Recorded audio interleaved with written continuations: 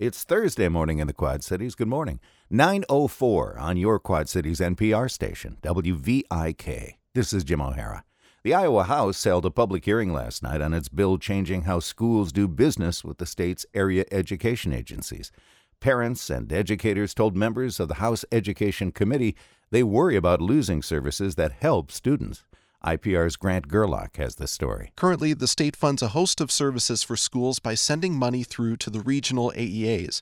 The House bill would let districts control some of that funding and shop around for media and education services, but not special education. That would still go through the AEAs. Stacey Warren asked lawmakers to protect crisis services. She's a social worker on the Heartland AEA team that responded to the mass shooting at Perry High School. What I'll tell you is who's going to go to the school and say, did you remember to turn off attendance so that the student who died doesn't get their parent emails to say that they're not going to be here today? We do those things. Some superintendents spoke in favor of options with AEA funding. Even though they value AEA services, they said if they can find a way to free up money to put back into classrooms, they have to consider it.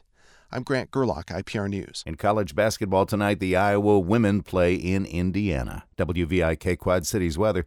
Partly sunny today, high near 60. Overnight low about 35 with mostly clear skies. And on Friday, mostly sunny up to 47. Coming up on Think, with all the attention spent on learning more about the far reaches of space, the moon can be a forgotten wonder of our sky. The partnership between the Earth and the moon at noon on Think here on WVIK.